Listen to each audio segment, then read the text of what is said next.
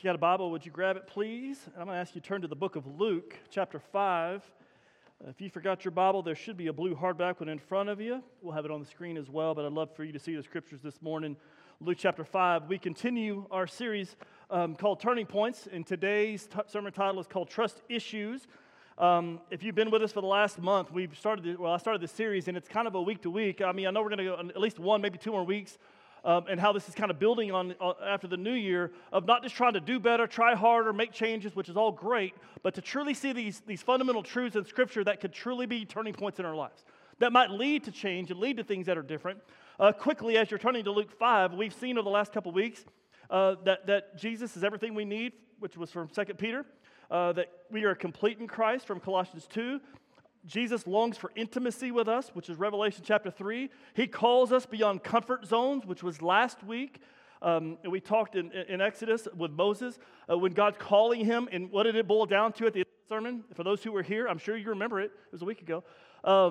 Trusting God. I'm going to do this. I'm going to use you. I want to do this. And he did what you and I won't speak for you. What I often do is I have all these excuses. He had 5 of them. And you can listen to it last week, but the thing that really convicted me all even preaching last week was I really get hung up on the what ifs. Moses was like, well, what if they don't listen? What if they don't hear? I'm not very good at speaking. I'm not very good at this. And God uses him and worked through all of that. But the bottom line of excuses, which leads to this sermon today, is I fail to truly trust that God is going to do and be what he says. To truly trust, according to basic definition, means firm belief, catch this, reliability, the truth, the ability, or strength of someone or something. And the bottom line, I think for all honest, just to get seriously pretty quick, we all, myself at the top of the list, there's times when we struggle to trust God. You have trust issues with him, trust issues with people. Maybe it's because he hasn't come through, maybe because life has happened. But there is a struggle to think that he is reliable, that he is true, that he is able, or he has the strength to do and to be what he says he is. Before we get to our text, there's a story I want to share with you. Back in July in 2022, true story. I have it on the screen for you. There was a scientist named Etienne, hope I pronounced that right, Etienne Klein. He posted a picture, or tweeted it in 2022, true story, of the James Webb Telescope of this star called the Proxima Centauri. I hope I said that right. Okay, well, and so what happened is he posted, I think there's a picture of him and the star, and what it was this amazing star. It was 4.2 light years away, and he posted it saying, look at the level of detail, and that we see a new world that is unveiled every day. Now, I may have given this away, but this got so much traction, so many tweets and retweets and popularity, that finally he came out and it was a hoax, and it was a post of some spicy chorizo sausage.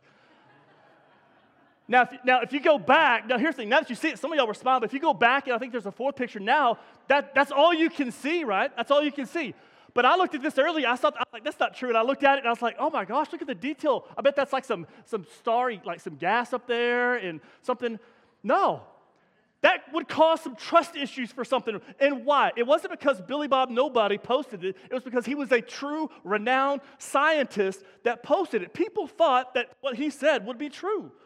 Would that not cause you, for the next tweet or the next post, to go, hold on a second?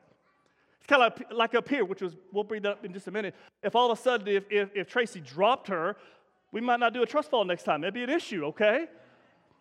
But all this happens, and the truth is that if we all, just to get real quick, life happens, and I bet I'm not the only one, but there's times in life, maybe some of you right now, where you are having a hard time trusting in God because of something or something's happened, something hasn't happened, something that you're longing for. So what we're going to do is we're going to look at a simple story. I'm going to ask you to stand. We'll read our text today. A very, very famous story, Luke chapter 5, when Jesus is going to call his disciples. You're going to know this story, but we're going to look, and I'm going to show you 6 things that we can learn from these guys. As they trust, as we can trust, that we can look at their character, what they're doing, and hopefully learn to trust him. Simple story, very famous. You probably know it by heart, but let's read it and we'll walk through it together. Luke chapter 5, starting in verse 1 through 11. One day Jesus was standing by the lake of Gennesaret, or Galilee, with the people crowding around him and listening to the word of God. He saw the water's edge. Down there was 2 boats left there by the fishermen who were washing their nets. He got into one of the boats, the one that belonged to Simon Peter, and asked him to put out from shore. Then he sat down and he taught the people from the boat. Verse 4. When he had finished speaking, he said to Simon Peter, "Put out into deep water and let down the nets for the catch." Simon answered, "Master, we've worked hard all night and we haven't caught anything. But because you say so, I will let down the nets." When he had done so, he caught so many large fish that the nets began to break. So they signaled to their partners in the boat to come and help him. And when they came, they filled the boats so full that they began to sink. When Simon Peter saw this, he fell at Jesus' knees and said, "Go away from me, Lord, I'm a sinful man." For he and all his companions were astonished at the catch of the fish that they had taken.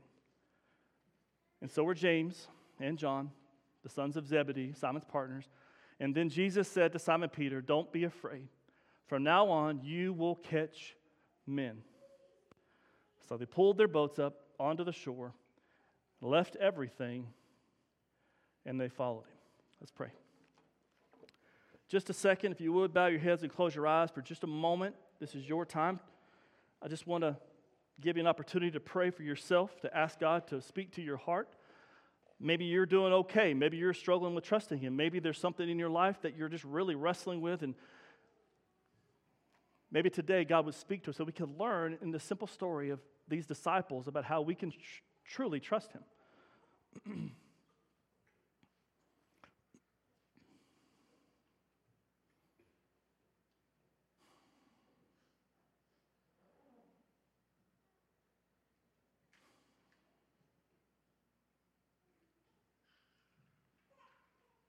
God, we thank you for this opportunity to be here. Father, I stand on the stage as a man, but also as the pastor of this church, but I confess I struggle to trust you a lot. And I bet I'm not alone. Because life happens, things happen, and Satan loves to whisper into my ear to convince me otherwise about you. And God, if there's anybody else that's possibly in that boat, not to be, pardon the pun, but if there's anybody else that's in that boat with me that struggles with that we might truly allow the Spirit to speak to us. That we can indeed trust you, not because of how things might flesh out, but because of who you are. And God, if there's anybody here that's not really struggling, maybe they're trusting you is going great, may they be encouraged today. But above all, we just ask that you to remind us that you are faithful, that you would change us, and for the hearts that are willing, for the hearts that are longing for that you might meet us, change us, shape us, mold us, so that we can leave here different. And we ask it in your name. Amen. You may be seated. Quickly, like I said, I don't always do lists, but I'm going to give you 6 things. Let me give them to you up front, and we'll do them as we go. As we look at these disciples, I kind of try to break this down into 6 things, and so I want to give them to you, especially if you like to take notes, or you can act like you're taking notes if that sounds good too. But here's what we're going to learn from these guys in these 11 verses. As they learn to trust, number 1, we're going to see that they wanted to hear the word of God. We're going to talk about that briefly. Number 2, we're going to see that these disciples in the story, they obeyed when it didn't make sense. That is so hard to do. Number 3, as they learn to trust, as we got to see our sin clearly. We'll see our sin. Number 4, they were constantly amazed by Jesus. Number 5, they are able to see the bigger picture. We'll talk about that. And number 6, they're willing to abandon it all. Okay? There's a Stephen Curtis Chapman song there back from the late 80s. There you go. Number 1, let's look at verse 1 through 3. As we learn this and see this, and the sad part, the opposite is going to be true if we are unwilling to trust. We'll see this as well. But look at the first thing. Verses 1 through 3, these disciples, Peter as well, they were willing to hear and wanted to hear the word of God. Verses 1 through 3. One day, Jesus was standing at the lake in Galilee. The people were already crowding around, and notice the story. Jesus is already teaching. They're already listening. The crowds are gathering. He's already teaching. And Jesus looks down, verse 2, he sees the water's edge. He sees down, there's 2 boats left by these fishermen. What are they doing? They're washing their nets. And verse 3 tells us he got into one of the boats that belonged to Simon Peter, which was not by accident, and he asked him to push it out from the shore. And then he sat down and taught the people from the boat. Now, this is what happens a lot. Jesus did this several times around the Sea of Galilee. When crowds would gather, he would find himself, he did it a couple of times, he would get into a boat, push out, and create a natural, almost like a little amphitheater. While the water's edge would keep him a little bit of distance, not because he didn't want to be close, but it would create a little distance so they could literally arch around him. He could push out just a little bit, and even a lot of scholars talk about the echo of the water would even allow him his voice to carry. Notice he's already teaching. The crowds are gathering around here. And he looks down and he sees these guys, his disciples, they're washing their nets. It's the end of the day. The nets had to be kept in good condition. If you're a farmer or you work and you have equipment, you've got to take care of your stuff. They're removing weeds. They're fixing the holes in the nets because it's important to get it ready for the next day. They're ready to call it a day. Been fishing all night, hadn't caught anything, right? We're all on the same page. They hadn't caught a thing yet. Now, I'm going to take a little liberty here, but I want you to see this because this is what spoke to me a little bit. But I want you to see. They haven't caught anything, and they're washing the nets. They're done. Jesus is already teaching. The crowds gather, and then he just hops in Peter's boat and tells him to push it away. Peter obeys. Peter does what he says. We'll talk about that more in just a minute. But what's taking place here is Jesus is talking and teaching, and they're cleaning, and they're tired. They're done. And would you agree, church, that they may be a little frustrated?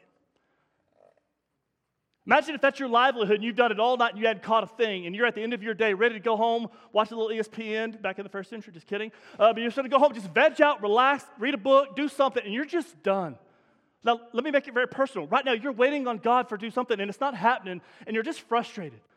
Do you think that Peter is like, yes, another message, another sermon from Jesus. This is going to be awesome. I think if we're, and this is not just liberty, a lot of scholars believe this. I think that there's truth here, but what did they want? They wanted to hear from Jesus. He sat down at the end of a very frustrating day. Picture the worst day of your week. And some of you are thinking, it's hard to even come to church on Sundays because you've had a bad. I don't want to hear another sermon. I don't want to go to a small group. I don't want to go to a Bible study. I don't want to pray. Why? Because I'm mad at God because he hasn't come through. He hasn't done this, or this hasn't happened. And I love this because it's so practical in these first three verses. We see Peter longing, and all these disciples wanting to hear, verse 1, they're listening to the word of God. Very basic, practical. They are willing and want to hear Jesus every chance they get. They fight for this, and they long for that. And I put in my notes here, which is why I say it all the time. We fight for Sundays. We fight for Bible studies. We fight for small groups. We don't just announce it because we think it's going to be great to get the attendance. No, because it's better for you. It's better for you to be in a small group and have community and listen to the word. That's why parents, we fight for Sundays. We fight for Wednesdays. Fight for our kids to stay plugged in. We do all of this. Well, we long for that. Because I could tell you my heart, those moments where I struggled to trust God, when I wasn't preaching sermons and I wasn't in ministry, or even when I was in ministry. I would shock some of you if I told you there was times when I didn't even want to preach. I didn't want to do something. I didn't want to do it. Why? Because I was struggling to trust God. I've shared this story several times, and I don't mean to be a broken record, but a long time ago we had a miscarriage. We longed to have kids. It wasn't happening.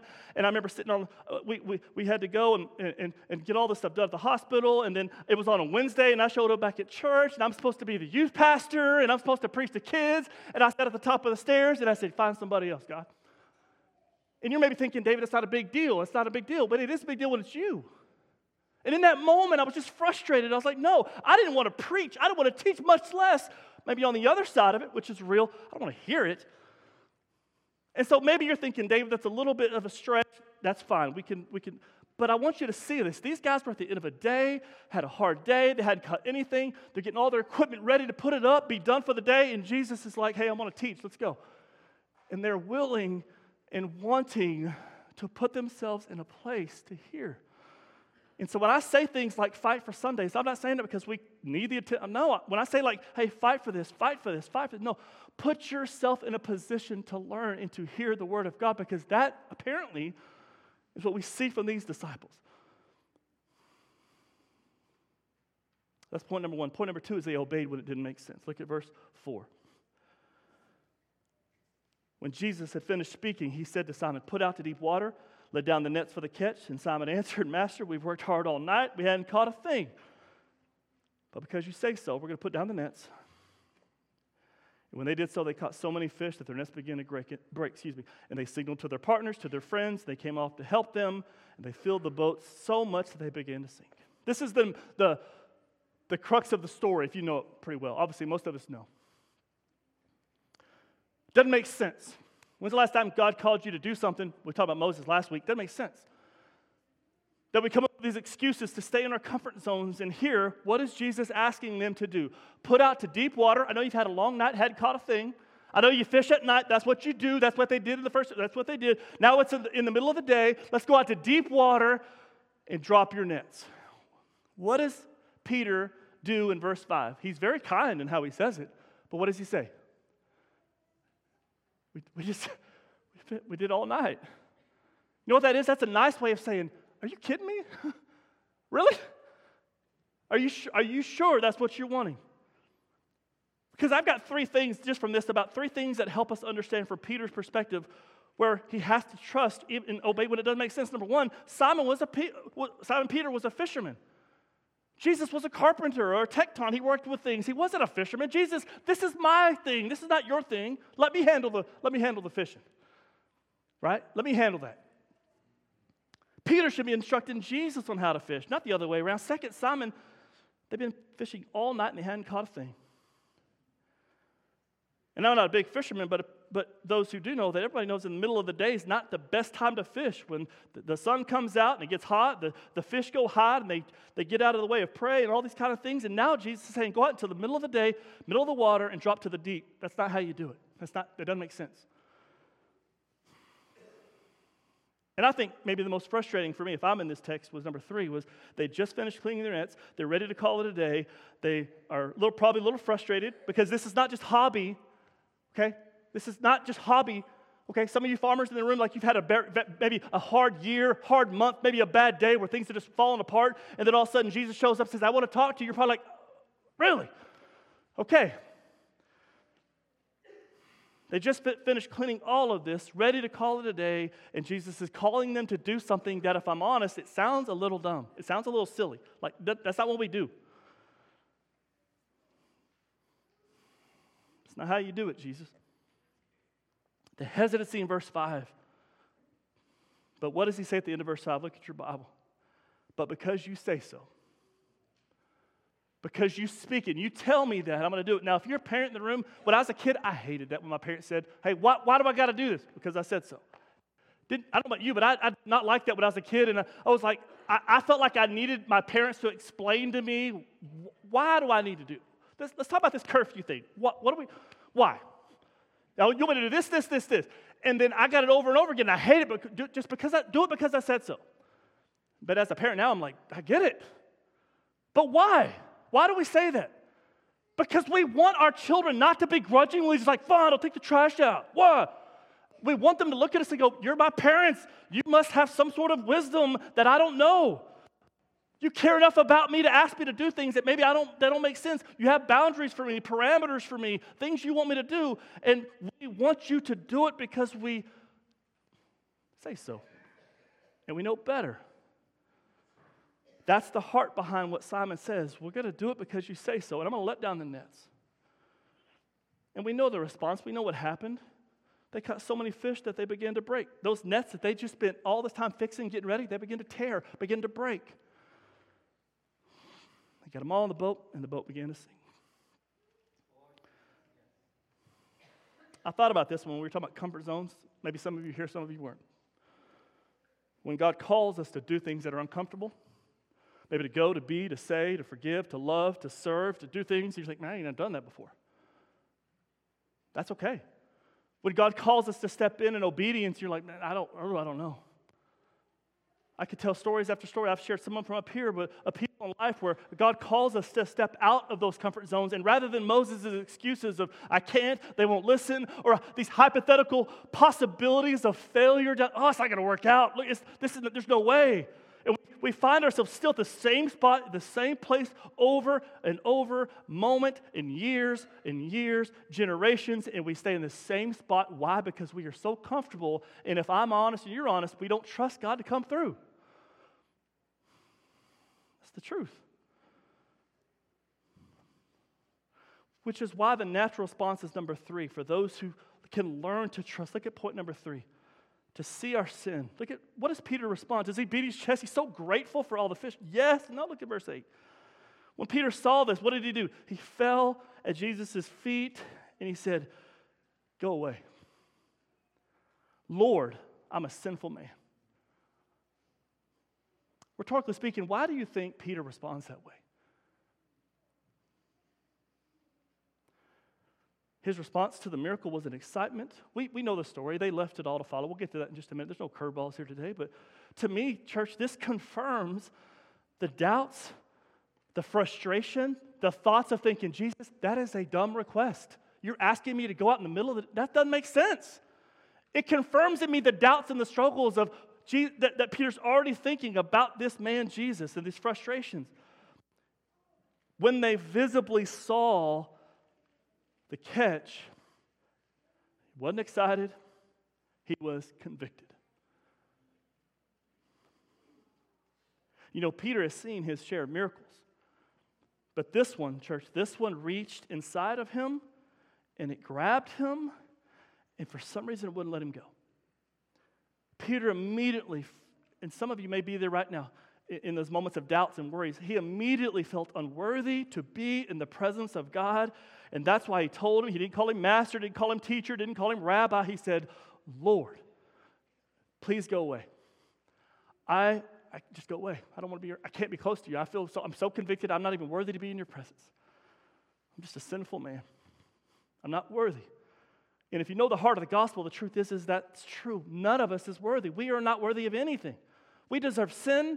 We deserve death for our sins. That's all we deserve. Excuse me. That's all we deserve. We're not entitled to nothing. And that's true. What a picture of the gospel. We see this of Jesus' faithfulness over and over.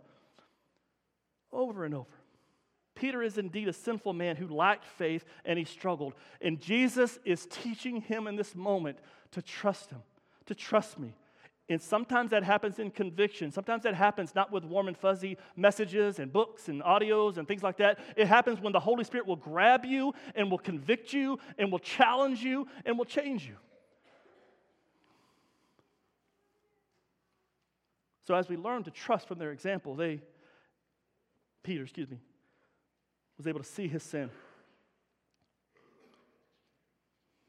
Which leads us to the fourth one. Look at verse 9. To be constantly amazed by Jesus. This is going to be short, but kind of practical, but look at verse 9 and 10, first half of 10. For he, Peter, and all of his companions were what? Astonished, shocked, amazed. I don't know what your translation says. They were all amazed at the catch of fish that was taken. And so were James and John and the sons of Zebedee, Simon's partners. Now, you might be thinking, of course, they saw it obviously. I wish you could have seen up here with the children's sermon. Maybe you all saw it, but the angle that I had, as soon as Daly turned around, okay. Now, I thought I was kind of a little unsure at first what was going to happen, but Dad had to over and over had to say, "Do you trust me? Look at it." And you know what she said right off the bat? I don't know. Do you trust me? I think she shook her head like, no. Took a little convincing, right?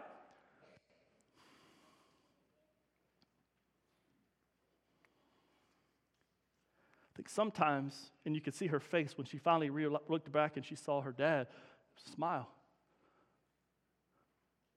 And I think sometimes in our world we get a little acclimated and comfortable. They're shocked and they're amazed. They're not just, oh yeah, that's what Jesus does. That's just kind of how he rolls.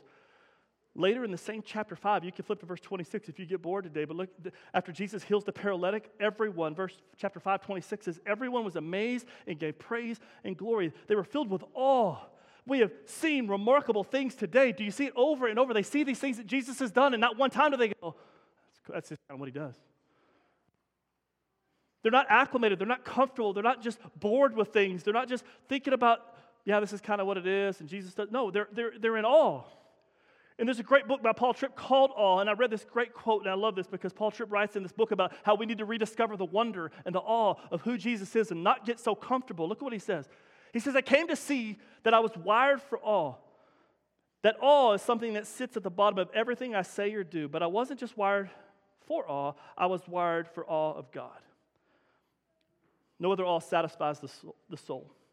No other awe can give my heart peace and rest and security that it seeks. I came to see that I needed to trace awe of God down to the most mundane and human decisions and the activities. And what he's talking about is that I need to look in it may not be a whole boatload full of fish, but it may be the simple things of life, because that's where, church, here, maybe some of you are thinking, I need to see it. I need to see it. I need to see like Daly did. I need to see my dad's face so that I can trust him, and then I'll do it. I need to see the big catch, and then I'll do it. But maybe we can look at his track record and the faithfulness of the small things. We look at God, who he is and what he's done, and we can trace the hand of God. As Charles Spurgeon says, that God is too good to be unkind. He is too wise to be mistaken. And when we cannot trace his hand, we must trust his heart. When you can't see it and you can't tangibly see it, there it is. There's a big boatload of fish. Now I can believe. Now I can trust. Now God's come through. We have to understand his heart. And it's exactly what Daly did when she had to look at Deb and say, I don't know if I trust you. I don't know if I can do that. And she had to trust that this guy named Deb is not going to let something bad happen to her. She didn't know that her father was behind him, but she trusted and believed. Number 5, as we go quickly. Number 5, we have to, yes, be constantly amazed by Jesus, not bored, not acclimated. We have to be blown away and awe and wonder. But number 5 is to see the bigger picture. Look at the end of 10 and going into all the rest of it. And so James and John, the sons of Zebedee and Simon's partners, then Jesus said to them, don't be afraid. From now on, you're going to fish for people. You're going to be fishers of men. We know what this means, and at the time, maybe they did, and we don't know, but it sounds kind of weird. Maybe you need a bigger hook if you're going to catch people. That's kind of weird. But hold up. For some of us, we might be looking at this, okay, now we see our out here. I don't know what this is about. I'm not going to catch people. We're talking about trusting God. He told him to go catch men. We're going to need bigger nets. We're going to need all this kind of stuff. But listen to what he says here. Because sometimes if we look at this and think, well, that's David's job. That's the pastor's job. That's for those people that are more skilled in those things. We talked about that last week with excuses. Moses was like, I don't talk very good. I'm not very skilled at that. But God doesn't call the qualified. He qualifies the called. He's going to give you everything you need for that. And I've read Ephesians 4. I've read Romans, that all believers are gifted and called, empowered to reach people for the gospel. And there's a bigger picture. Now, here's what I want you to hear this. It's going to be quick. Every one of you in this room, young and old, I don't care if you're a child or if you are a senior adult, everybody in between, if you are a follower of Jesus, tag, you are it. You are called to ministry. You are an ambassador of the gospel. You are a minister, whether you are vocational or not. We are called to serve something bigger. And that's what he's trying to get these guys to understand. There's something bigger going to happen. Now, in light of all of this, you're going to go catch people. You're going to reach the kingdom, which is what Jesus has been talking about. Now, tag your it, go. So whether you teach or business, farmers, all this kind of stuff, this thing is all of us. We're not just called to sit back and let the paid professionals in ministry do the teaching, do the preaching, do the evangelizing, do the outreach, no, we are all called to go because we are called to something bigger. And sometimes that's hard as we learn to trust. And you want to talk about a turning point. If we would all look at that and say, God's called me something bigger.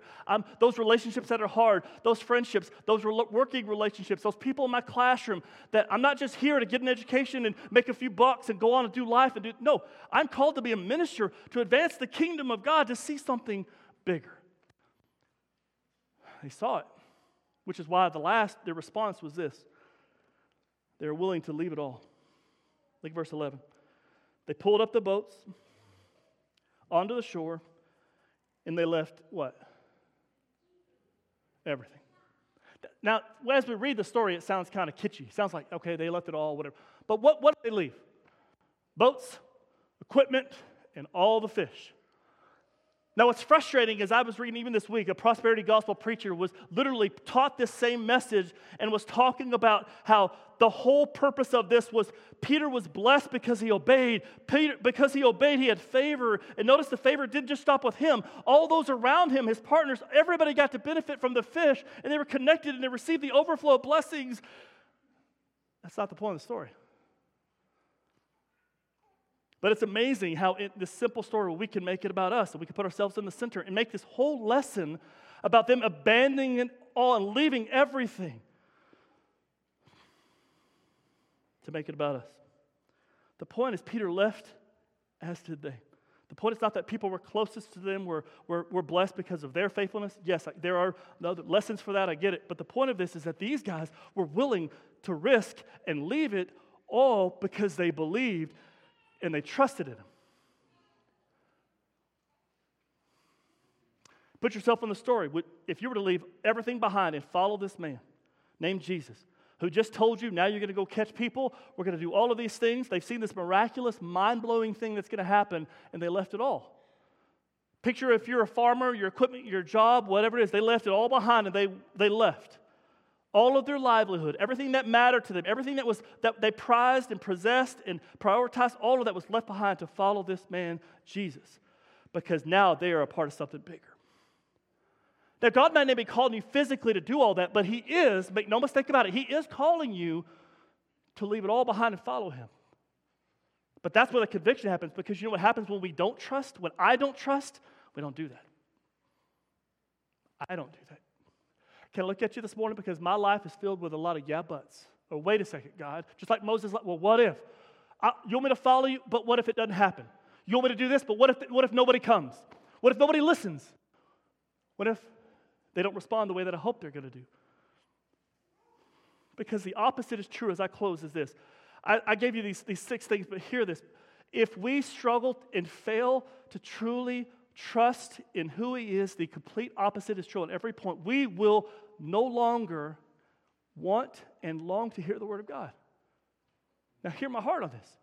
I've seen it. It happens. I don't care if you're a teenager or a grown-up. You will disappear and no longer want to hear the Word of God because you don't trust it, you don't trust Him. You will not obey. I will not obey when it doesn't make sense. When God calls us to do something, you think, that's crazy. God cannot be in that. God's in a lot of crazy things. Now, if that's a soundbite, that's going to sound weird for a sermon, but God's in He calls us to do those things. Number 3, if we don't trust Him, we won't see our sin. We will justify, condone our life. But we will not be broken and see our sin. We will not be constantly amazed. We'll get bored. We'll get apathetic. We'll get distant. We'll push away anything that would draw us closer to Him. I've done that. We will fail to see the bigger picture. We will not be about the kingdom. We'll be about ourselves. And last but not least, we will no doubt, we will be unwilling to leave it all behind. Maybe God's calling you or I know He is for me, just calls to think differently, to trust Him and to follow. I said earlier that this, and I close with this, and I'm going to read 2 Psalms over you, and we're going to sing and be done. I said earlier that to truly trust is a firm belief in the reliability, the truth, the ability, or the strength of someone or something. My question to you is this, and I'm going to read some Psalms over you, is do you truly believe in the reliability, the strength, and that He is able? I'm going to ask you to bow where you're at just for a second. With nobody looking around, I'm going to read these 2 Psalms to you, and then we're going to sing. The praise team's going to come up, we're going to sing, and then you can respond as you need to. But maybe there's somebody here that hears my voice that you're having a hard time and you're struggling with trusting Him. Maybe you're on maybe God's teaching you moment by moment, and there's something, maybe one little thing today that God's just kind of working on you. David in the book of Psalms has 2 verses that God gave me just kind of jumped out this week. In Psalms 20, verse 7, he writes this: some will trust in chariots and some will trust in horses, but we will trust in the name of the Lord our God. Replace chariots and horses with life, material possessions, things, wealth, health, all these things that we could put our trust in, that when those things are good, we and God are good. But David's saying, I'm going to put my trust in the name of the Lord our God. In Psalm 62, David writes this, and then we're done. Yes, my soul, find rest in God. My hope comes from Him. Truly, He is the rock of my salvation. He is my fortress. I will not be shaken. My salvation and my honor depend on God. He is my mighty rock, and He is my refuge. Trust Him at all times. Pour your hearts to Him, for God is our refuge. With every head bowed, every eye closed, that's what I want to ask you to do. The praise team's going to sing our final song. This is your time. You can pray, you can stand, you can sit, you can do whatever you want to do, but just pour out your hearts to Him. I'll be here if I can pray with you.